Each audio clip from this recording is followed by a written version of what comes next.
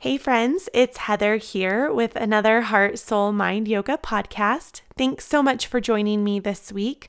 I love this Christmas message that I get to humbly offer to you, and so I hope that you enjoy it as well. Just a reminder, this original devotion, or as we call them in yoga, intention, was first offered and woven throughout one of my holy yoga classes.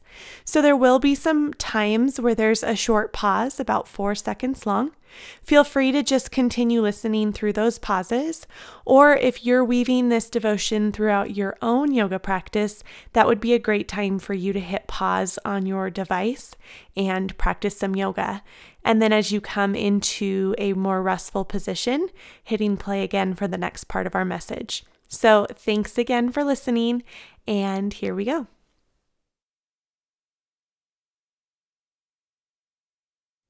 Today's devotion is the worth of your soul. Isaiah 9, 6-7. For a child is born to us, a son is given to us, and the government will rest on his shoulders.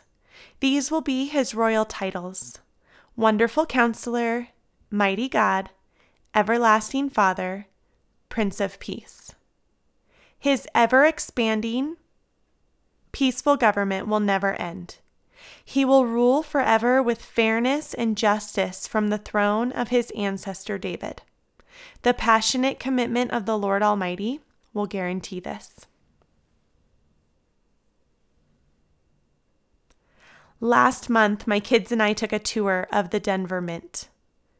If you've never toured the Mint, I highly recommend it. It is so neat to learn the history of U.S. currency and watch metal become money right before your own eyes. On the tour, we learned that it costs the U.S. Federal Reserve 14.3 cents to make a $100 bill. The idea that this piece of paper is technically only worth 14.3 cents, but is given a value of $100 was a hard one for my kids to understand. So to help me explain, I turned to every homeschool mom's best friend, Google.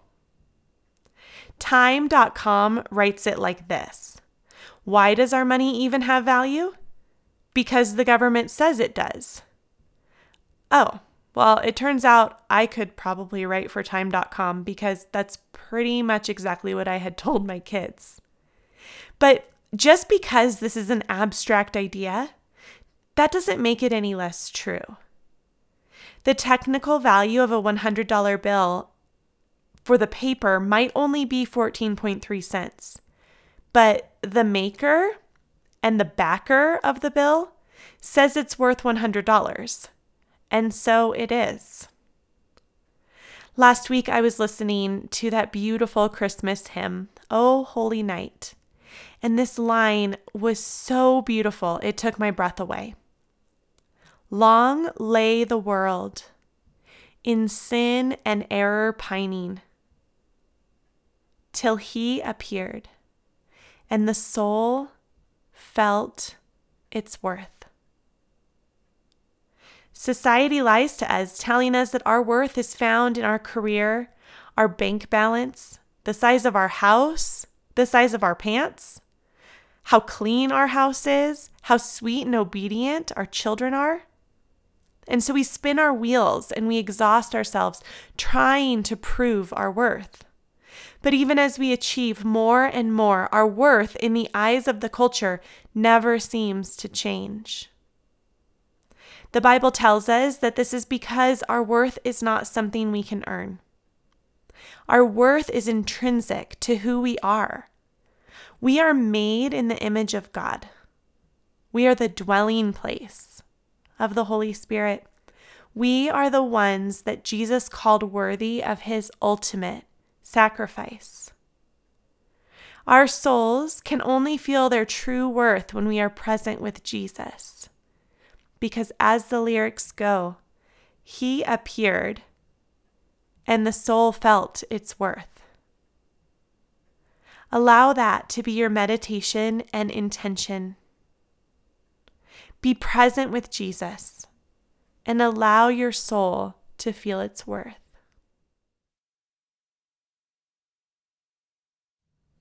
Even though the actual value of a $100 bill is 14.3 cents, we accept the worth proclaimed by the maker of the bill. We don't take a poll asking those around us what they think it's worth. We trust that the maker of the bill knows its true worth. When we are considering our worth, it still doesn't make sense to collect any opinions from the outside. Like our currency, our true worth is assigned by our maker.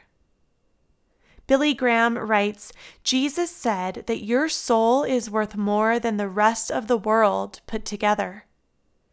In Mark 8:36, Jesus asks, what will it profit a man if he gains the whole world and loses his soul? It is impossible for us to grasp what is meant by the whole world, for this is not only the physical world or the geographical world. It includes the business world, the scientific world, the intellectual world. Jesus said that your soul is worth more than all the world.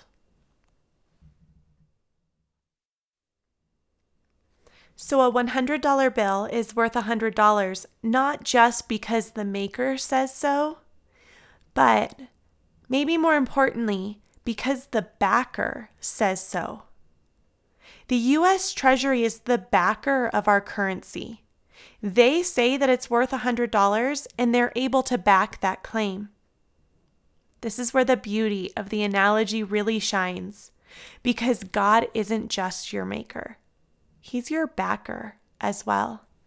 Jesus, by his life, death, and resurrection, gives your soul its worth. Here's what my pastor, Ryan Paulson, pastor of South Fellowship Church in Littleton, says about our worth versus our worthiness. He says, the scriptures are really clear. Romans 3:23 says, for all have sinned and fall short of the glory of God. Romans 3:10 tells us none is righteous, no, not one. So you are unworthy. Worthy simply means that you're deserving. So you're undeserving.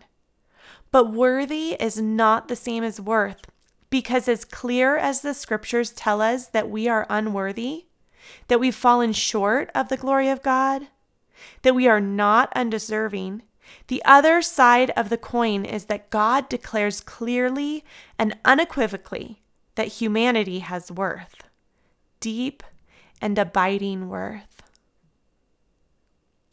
Our Maker declares our worth, and our Maker gives us our worth. I leave you with this quote by William Temple. My worth is what I am worth to God, and that is a marvelous great deal. Beloved, your worth is what you are worth to God, and that is a marvelous great deal.